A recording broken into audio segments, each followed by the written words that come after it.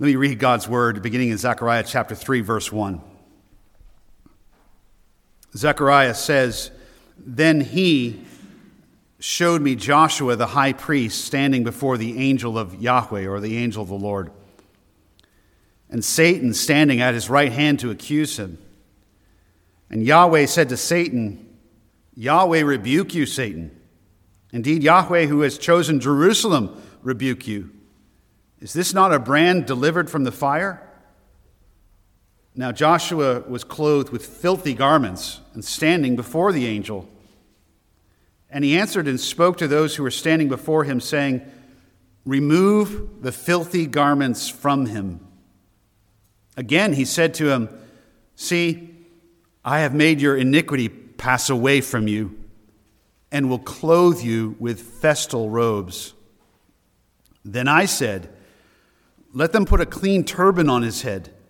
So they put a clean turban on his head and clothed him with garments, while the angel of Yahweh was standing by."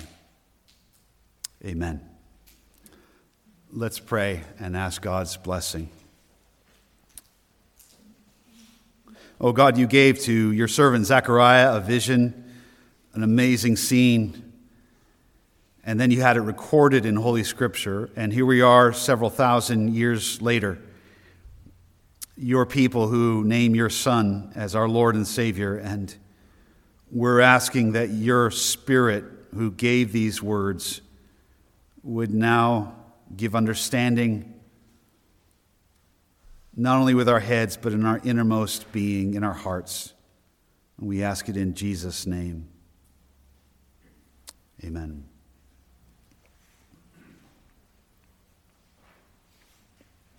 In order to help you understand these 5 verses this morning, we need to spend a few moments doing some background work. There's a historical context. There's a biblical background. And first, I want to help you understand Israel. Joshua, the high priest here, is standing before God, before the angel of Yahweh. And in his high priestly role, he doesn't just represent himself. He represents the nation.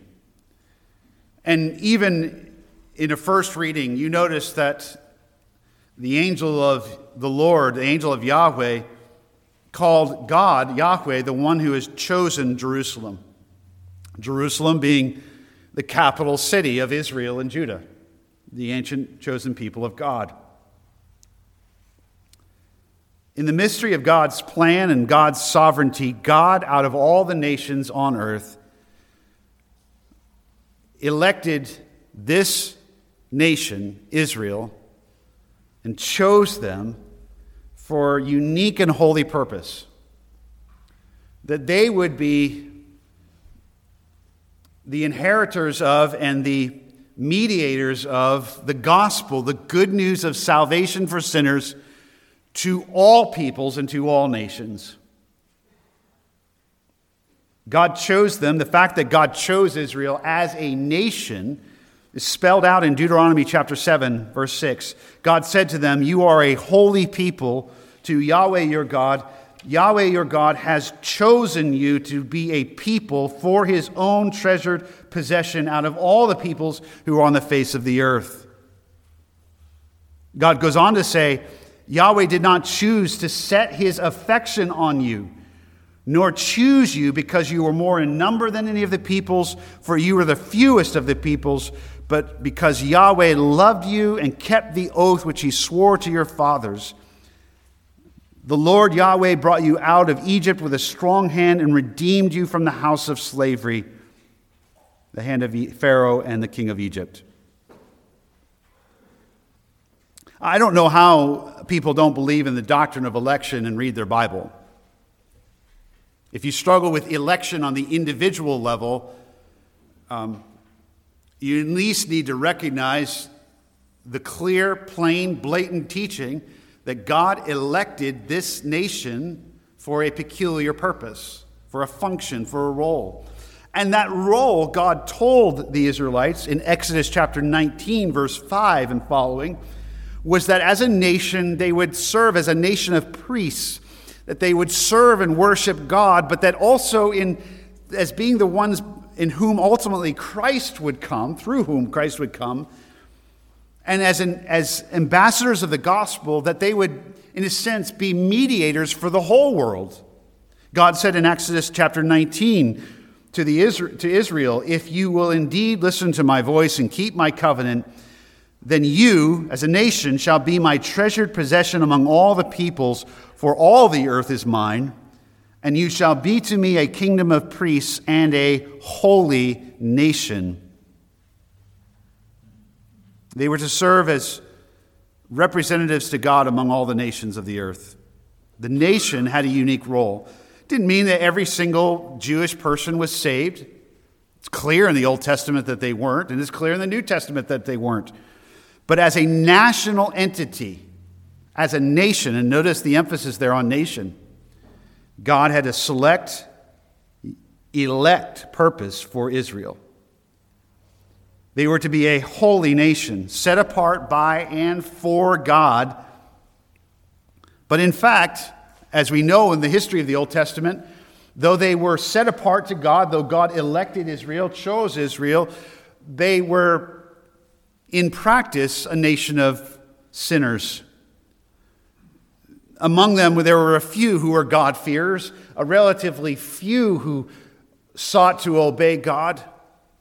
But their history was one of wholesale rebellion, gross disobedience, idolatry, and sin. But God knew that even before he chose them. And so as one of the provisions for this sinful nation, God, in their worship, appointed one man to be a high priest. There were numerous priests among Israel in the tribe of Levi, and then there were the sons of Aaron. But then among the sons of Aaron, there was to be one high priest. And of course, Aaron was the first high priest. And he was to minister on behalf of this sinful nation to holy God. He was to carry out the sacrifices to atone for their sins.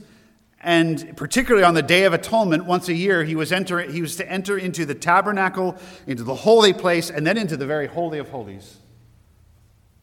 To bear Israel before God, to lift them up, and to intercede on their behalf. The high priest had a very unique role.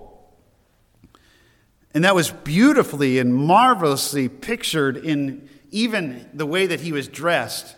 We certainly don't have time this morning to go into all the details of that, but it was magnificent, kingly garb that the high priest was dressed in, clean, pure, ordered, beautiful. But interestingly, among the various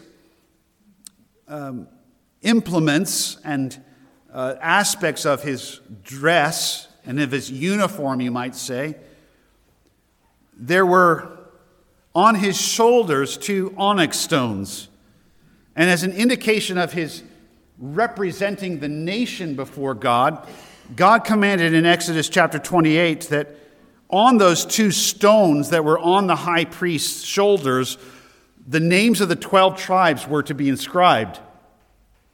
It's amazing, moving picture that the high priest, as he went in before God, intercede, he literally was carrying the people on his shoulders before God. God had provided for that. Even more personal, in Exodus chapter 28, verse 28, God had commanded that the high priest not only have this ephod, this garment that went around his shoulders, but he also had this breast piece, this breastplate of gold and precious stones. And God commanded that in the instructions of fashioning this breastpiece, that Aaron would have this breastpiece over his chest. And God said in Exodus 28, verse 29, Aaron shall carry the names of the sons of Israel in the breastpiece. They were not only inscribed on the shoulders, but over this breastpiece. And God said he shall carry the names of the sons of Israel Israel in the breastpiece of judgment over his heart when he comes into the holy place for remembrance before Yahweh continually. On his shoulders, on his heart, he bore the people of Israel. And then literally topping off the high priest's representative garb and his robe was a turban, a majestic hat on his head. And God gave instructions in Exodus 28 about that in verse 36. God said, "You shall make a plate of pure gold, shall engrave on it like the engraving of a signet, holy to Yahweh. You shall fasten that engraving, holy to Yahweh, on gold to a blue cord, and it shall be on the turban. It shall be at the front of the turban." So God appointed the high priest to intercede for the people of Israel, to bear their names on his shoulders, on his heart, and in such a way as to picture that Israel as a nation was set apart for a holy purpose, that their sins would be removed, and ultimately that they would be holy to Yahweh. Incredible. But by the time, many years later, nearly 1,000 years later, after Aaron, the first high priest, by the time Zechariah is ministering around 522 BC, Israel and Judah has a pattern of not just a few years of sin, but centuries of sin. Nearly a millennium of sin. 1,000 years. And so God, after nearly 1,000-year record of Israel and Judah violating the covenant he'd entered into with them, by their miserably and wretchedly profaning their holy and privileged role among the nations, God had judged them severely. He had brought in the Assyrians to take over Israel in the north, and they had been removed and scattered. And then God had brought the Babylonians, and they had come to Judah in the south, even overtaking Jerusalem and even destroying the temple and burning it so that it was unrecognizable, a pile of rubble. It would seem that God is done with Israel and Judah.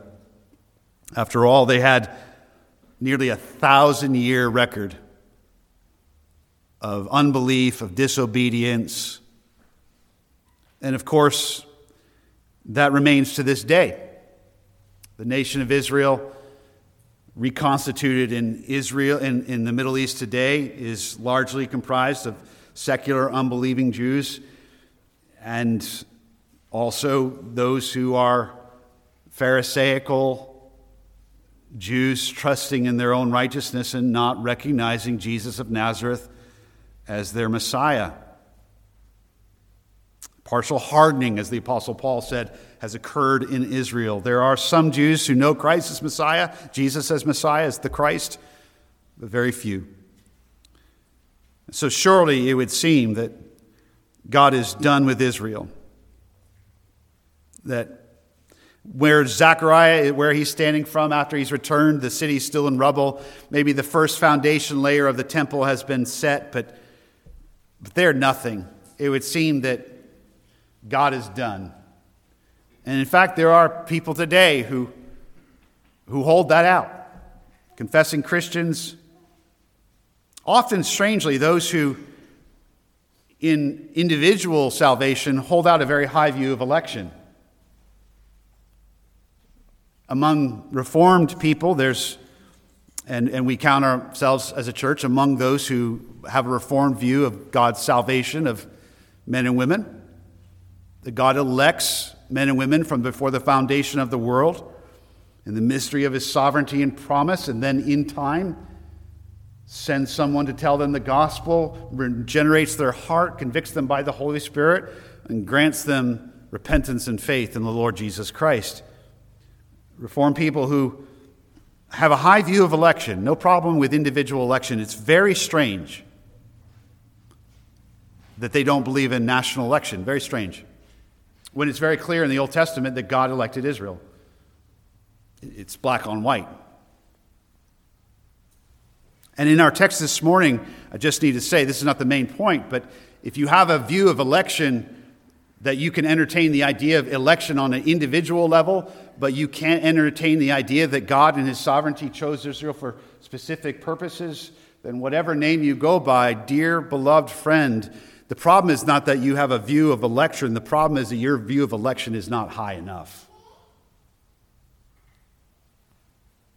If Reformed view of election does not hold out that sovereign, almighty God can elect a nation, then Reformed theology needs to be reformed.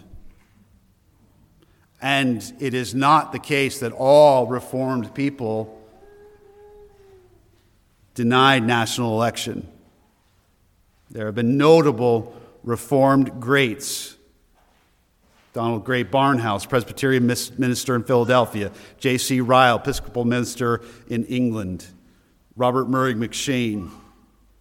On and on of Reformed theologians and pastors who recognize the Bible clearly teaches God's election of this nation. But surely at the time of Zechariah's day and to this day, it would seem that God is done. And God gives now in Zechariah chapter 3 a vision to Zechariah that teaches God's not done with his election of Israel.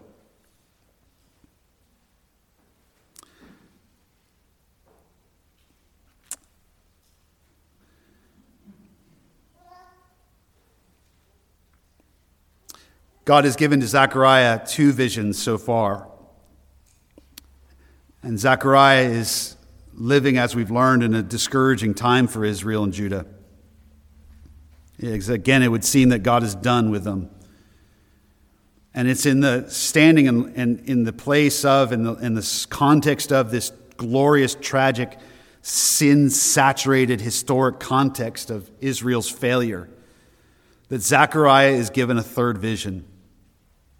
And this third vision is unique among the other scenes of the other visions.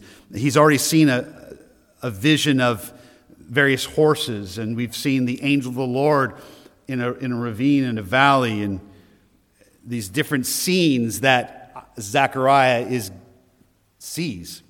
But here, this is a unique vision. In fact, it's very unique in the whole Scripture, because Zechariah sees a scene taking place not on earth, but in the very throne room of heaven.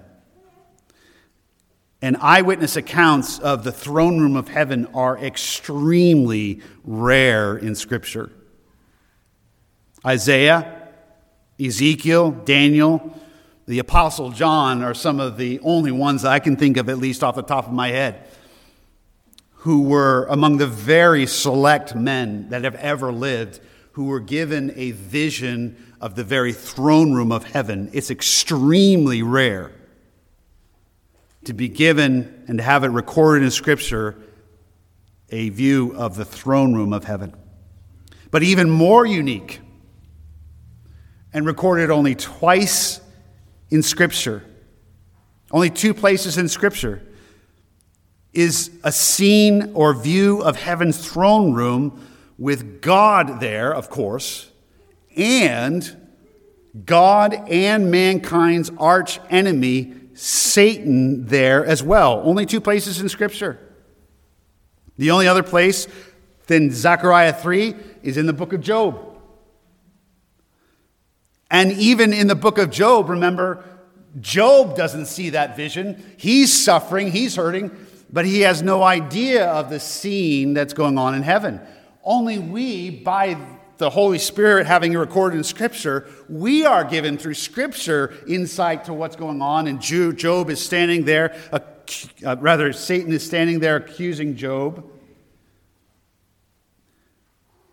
But in this scene, Zechariah is given a sight that no other man has been given.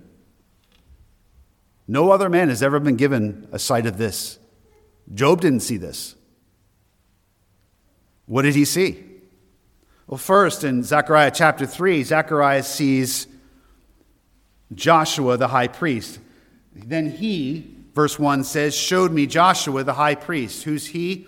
The angel, that is Zechariah's guide, you might call him.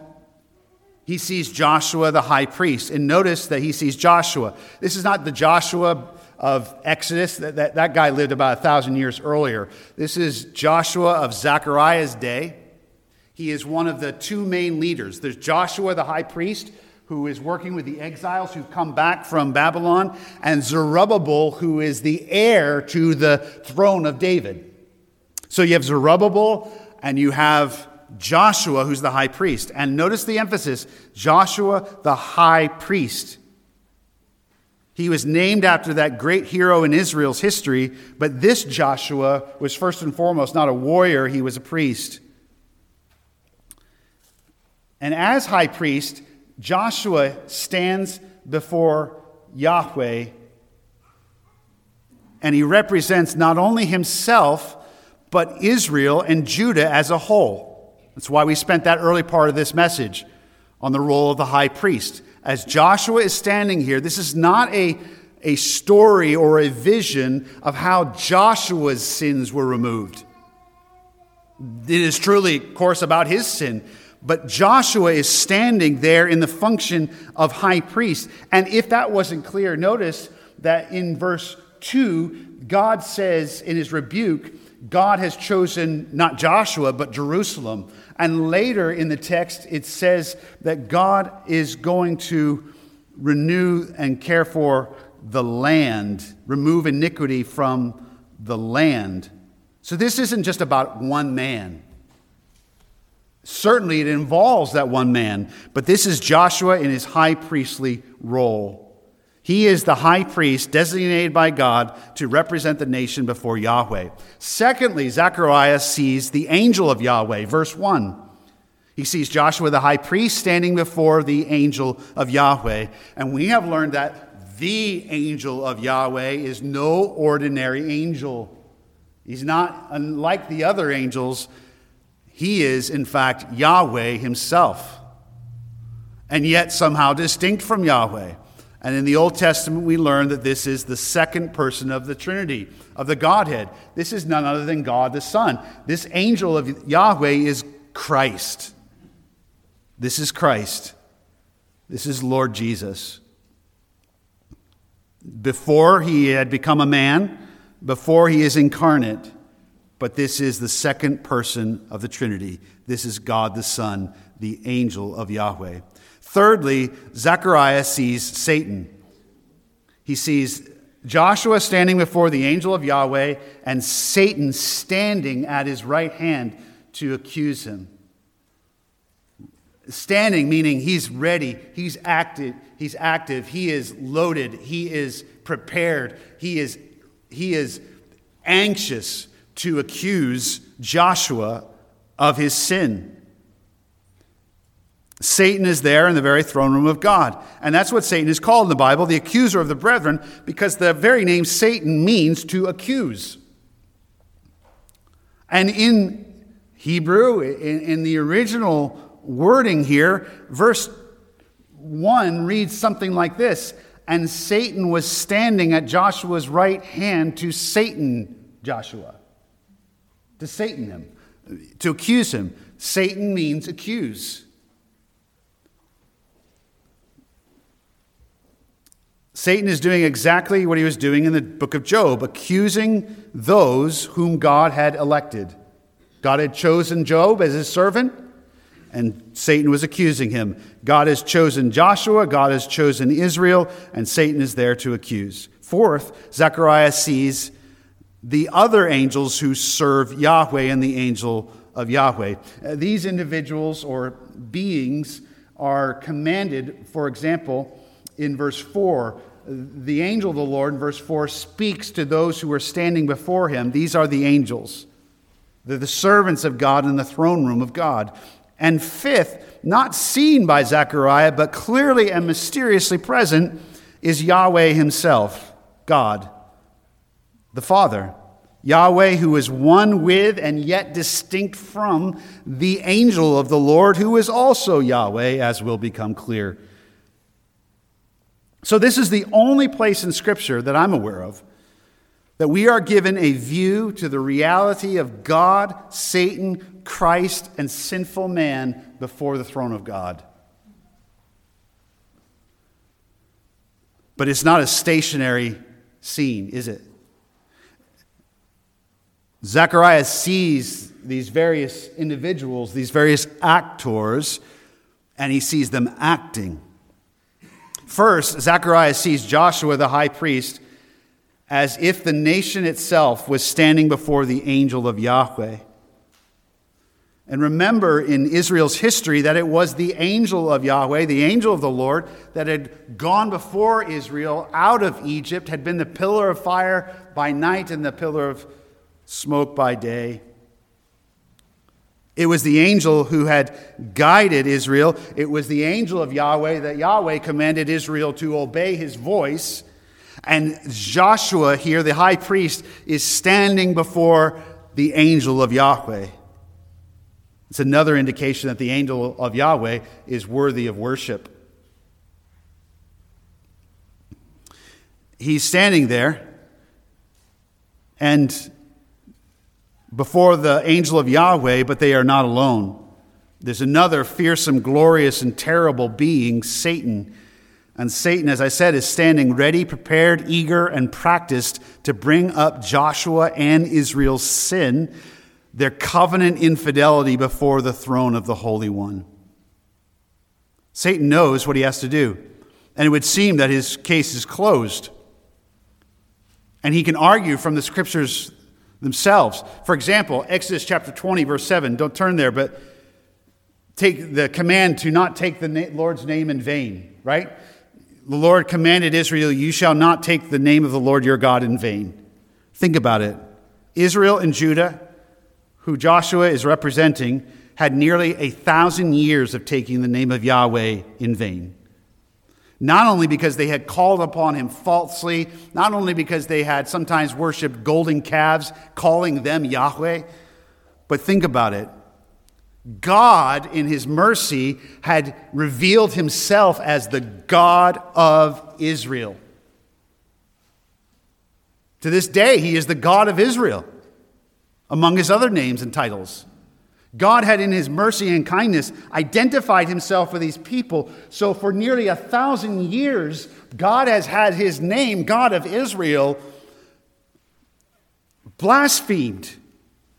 Because the way that Israel and Judah have conducted themselves, God might as well be the God of sin. Do you see? They've taken his name in vain. And the point is, in Exodus 20, verse 7, God said, for Yahweh, the Lord, will not leave him unpunished who takes his name in vain. God must punish, for God is holy and just. He's not going to just say, don't worry about it, I'm feeling pretty good today. God is holy and just, and Satan knows it. All Satan has to do in order to condemn Joshua, in order to condemn Israel, the chosen and elect people of God, is bring up the evidence of their sin and blasphemy. And God will have to punish them. Their sin is serious. This is why down in verse 3, Zechariah sees Joshua clothed with filthy garments standing before the angel of Yahweh. Literally there in the Hebrew, it's unpleasant, but it's the reality. He's standing there in robes, garments that are covered in excrement. The furthest opposite from cleanliness that the high priest was to go before God with. In the Old Testament ceremonial law, there were all these washings and purifications that the high priest was to go through. And here he is standing before the very throne room of God with filth, dung, excrement all over him. He's a filthy sight. He's a filthy stench in the throne room of God. And not only Joshua, but the nation. The Bible doesn't shy away from describing it, the nature of sin. Joshua was, like Isaiah, a man of unclean lips who lived among a people of unclean lips. And even though Joshua himself might have been an upstanding man, one of the more righteous men among Israel, he nonetheless was corrupt. from the heart, as every sinner is. So Satan knows God would not let the guilty go unpunished. After all, Satan had been cast out by God for his rebellion. Satan knows very well that God is just and that he punishes. So by all accounts, Satan's accusations cannot be countered. But then Zechariah hears a voice. Zechariah sees Joshua in his filthy robes representing the sin of Israel before the throne of God. He sees Satan standing there ready to accuse him. And then he hears a voice, the voice of Yahweh.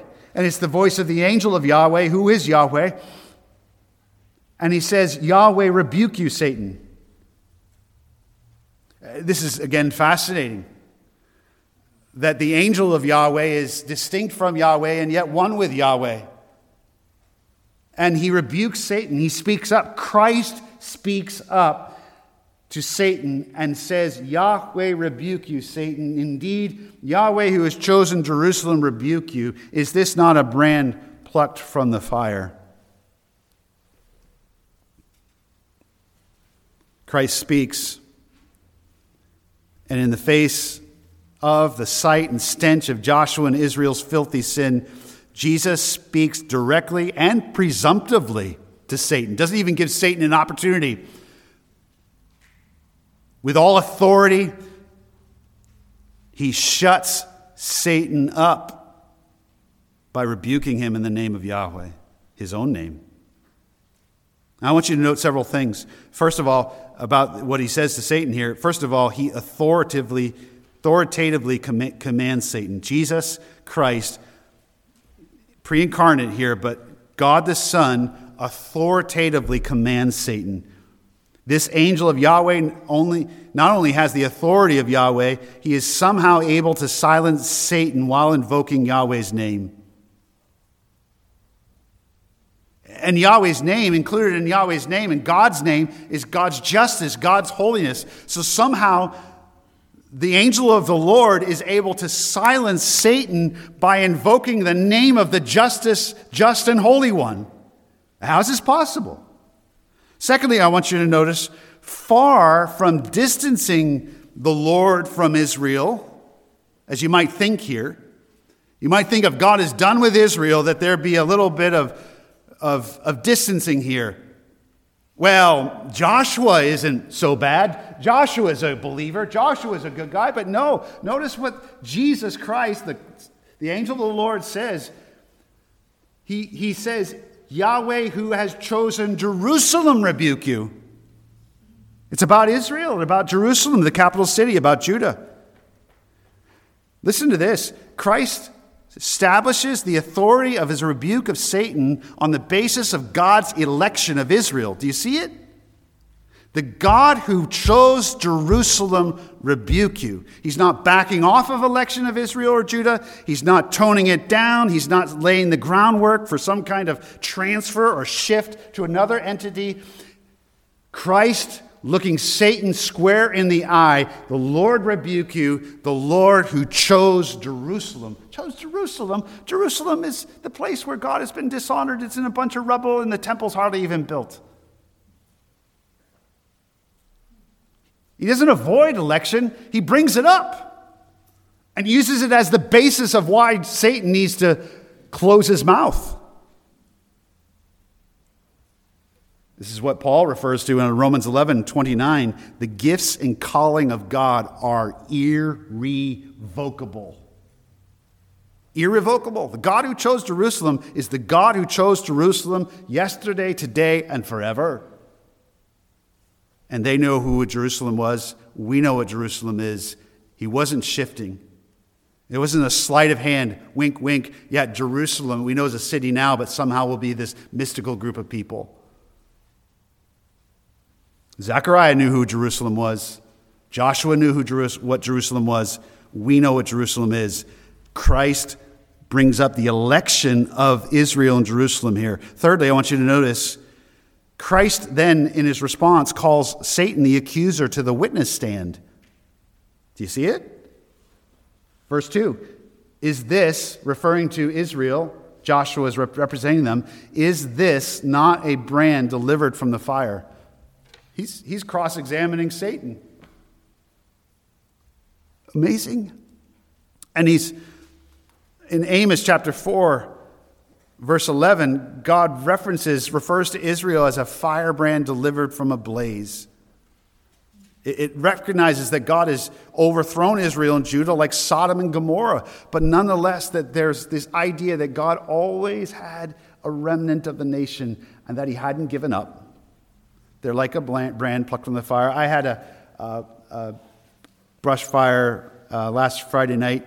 It was supposed to rain a lot, and this is a pretty big pile, and it had been dry for a while, so I just wanted to be safe and make sure that the rain, they wouldn't go elsewhere. And I was looking at the radar, the weather channel, everything was saying, tons of rain was coming. So I started this fire going, and there was supposed to be no wind, and all of a sudden the wind starts picking up, and the rain that was falling, no rain.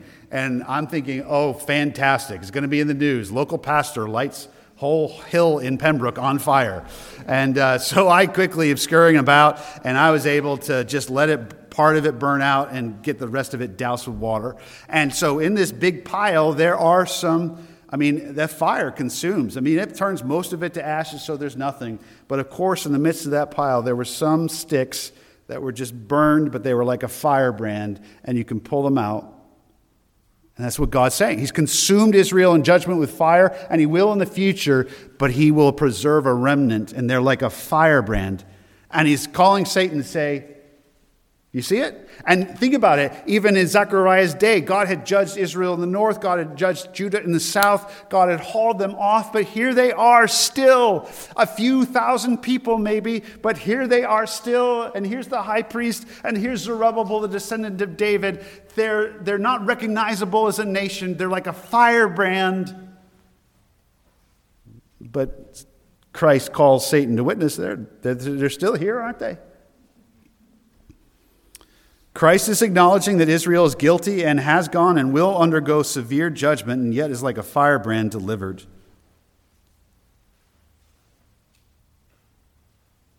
And God didn't just promise to save a few individual Jews. Of course, he's done that, and he will do that. But the context here is about the nation, the land. So how can this be? We need to move quickly. But we're getting to the best part. How can this be? How can Christ defend a sinful nation and individual sinners like Joshua and us, elect or not? How can he possibly do it when the record of sin is clear, the justice and character of God does not change, and he had said he will not leave him who is guilty unpunished? How can Christ rebuke and silence the accuser of the elect? Well, he does. Look in verse 4. Verse 3. The text, it's just a moving scene. It zooms in on Joshua and Israel's sin, represented in the filthy garments. It doesn't tone it down. And then the angel of the Lord, verse 4, Christ answered and spoke to those who were standing before him, these angels that serve in the throne room of God, and Christ commands them, remove the filthy garments from Joshua. Just like that. Remove the filthy garments. And of course, the filthy garments in verse 4, the second half, it's clear that the garments are not just dirty clothes. They represent iniquity. He removes there's sin. Christ is the sin remover. He removes the sin of sinners. Remove the filthy garments. He takes it away. And then he says to Joshua, again he said, the angel of the Lord, Christ says to Joshua, see, he brings Joshua's attention to it. See, I have made your iniquity pass away. We don't know right now exactly how. We know this morning. But here the text asserts that Christ takes away the iniquity of sinners. And he does it. Joshua didn't do it. Israel couldn't do it. We can't do it. Christ removes sin. I have made your iniquity pass away. This is the glory of the sin-atoning death of Jesus Christ. Joshua may not have understood fully, but the fact that this servant, this messianic figure, the angel of the Lord, that Christ would somehow remove the sins of Israel and remove the sins of his people is clearly taught in the Scriptures. He's removed their sin in a moment.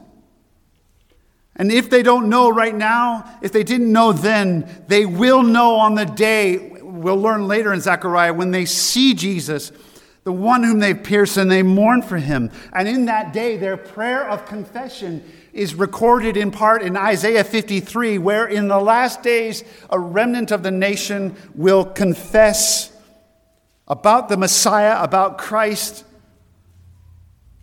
that by his knowledge, the righteous one, God's servant, will justify their many as he will bear their iniquities. Because he was numbered with the transgressors, yet he himself bore the sin of many and interceded for the transgressors. He poured out his soul to death. He removes the sin of his elect. And so with full authority, Christ looks Satan square in the eye, shuts him up, silences him, commands the angels, I want you to take off those filthy garments. And then he tells Joshua, see, I have made your iniquity pass away from you. Sinners here this morning, if you have trusted in Jesus Christ, this is what Jesus does. He removes your sin. He removes our iniquity. He takes it away, and the way he did it was by becoming the scapegoat on the cross, as it were. He took our sins, the wrath and justice of God upon ourselves. And as Paul says in Colossians, he nailed the debt, the sin debt that we owed. God nailed it and pinned it to the cross in the person of his Son. He's removed our sins as far as the east is from the west, but that's not all. Did you notice the text? I said this was a text on the doctrine of forgiveness of sin, how God removes sin, but I also said it's one of the best texts in all of Scripture on the imputation of Christ's righteousness. Imputation, big word, I know, but it's a lovely word. It means that God credits or gives to sinners something. And what does he give them? Look at the text. He says to Joshua, see, I have made your iniquity pass away from you and will clothe you with festal robes. He's not talking about new garments physically. He's talking about removing Israel's sin, Joshua's sin, every sinner, elect sinner's sin, and clothing them in robes of his own righteousness. That's what Christ does. As you trust in him, he removes your sin because he bore it away at the cross. And not only does he remove your sin, but Jesus came. You ever thought, why did he live 30 years or so? Why? Because he had to live a life of obedience unto God, a life that you have never lived, could never live, and I could never live, and I could never live. He perfectly fulfilled the law, obeyed it, not only down to its letter, but to its very heart. He loved the Lord his God, his Father, with all his heart, with all his soul, and with all his might. He never sinned. He never, for one moment, he lived and fulfilled the law perfectly.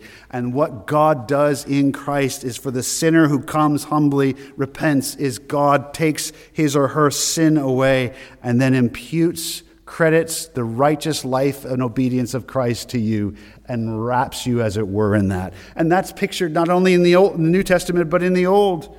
Isaiah 61, a renewed Israel in the last day says, I will greatly rejoice in Yahweh. My soul will rejoice in my God, for he has clothed me in garments of salvation. He has wrapped me with a robe of righteousness.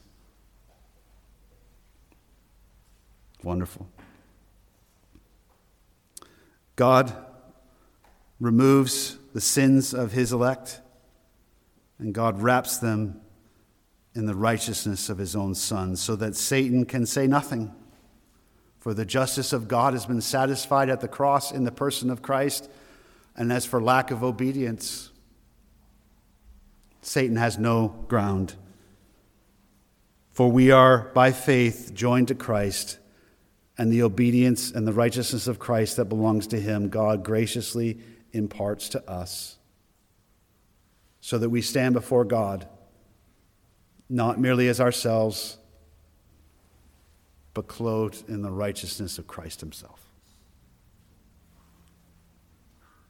Satan may rage and accuse. Israel may to this day be as though dressed in filthy robes before God. God's not done with Israel. I would have to give up the doctrine of election to believe that. But God not only elects nations, he elects individuals.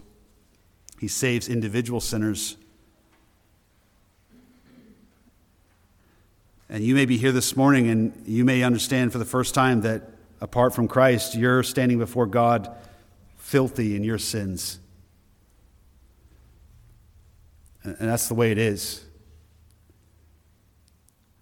And the good news is that if you humbly acknowledge your sin, and if you call upon God to save you, that God is gracious not only to Jews, but that the intent of the gospel from the very beginning, that the good news of salvation would go to all peoples, Jew and Gentile, to all nations, so that as you call upon God, as you ask him to save you, as you humbly repent and cry out for salvation, God will come to you and he will remove your sin and he will dress you in the righteousness of his Son. Christ is our defender and our advocate. Christ is our sin remover, and Christ is our righteousness. And if God can and will, in closing, if God can and will render such glorious salvation to Israel, to the scoffing of Satan and the world, God has still chosen Jerusalem. He's not holding up his election to the polls of the opinions of men. Again, his gifts and calling are irrevocable. If God can and will render such glorious salvation to Israel, will he not do the same for we who by his electing grace and choosing are in Christ by faith? So that with the Apostle Paul, we can say, what then shall we say to these things? If God is for us, who, even Satan, who can be against us? God is the one who did not spare his own Son, but delivered us over for us all. How will he not also with Christ give us all things? Who will bring a charge against God's elect? Romans 8:33. Who will bring a charge against God's elect? Silence is the right answer. God is the one who justifies. I have taken your iniquity away, says Christ. God is the one who justifies. Who is the one who condemns? Paul asks. Christ Jesus is he who died, yes, rather who is raised, who is at the right hand of God, who also intercedes for us. I don't know about you, but I am very, very, very thankful that Satan, standing before the throne of God, who has an immense amount of material to work with in regard to me, my heart, my sin, I am very, very, very glad that there's another person in that throne room. And he's the angel of Yahweh. And he's Christ. He's my sin remover. And he's my righteousness. Satan has nothing on us. Praise be to Christ. Let's pray. Oh, such good news, God. Thank you for giving your servant Zechariah this vision. Thank you for opening the window of heaven, as it were, and giving us a little picture. I pray if there's any here today that need their sins removed and to be dressed in the righteousness of Christ, that even now he or she, no matter how young or old, as simply as he or she knows, would call out to you to pray in his or her heart, asking you for the salvation that you give in Jesus. In his name we pray. Amen.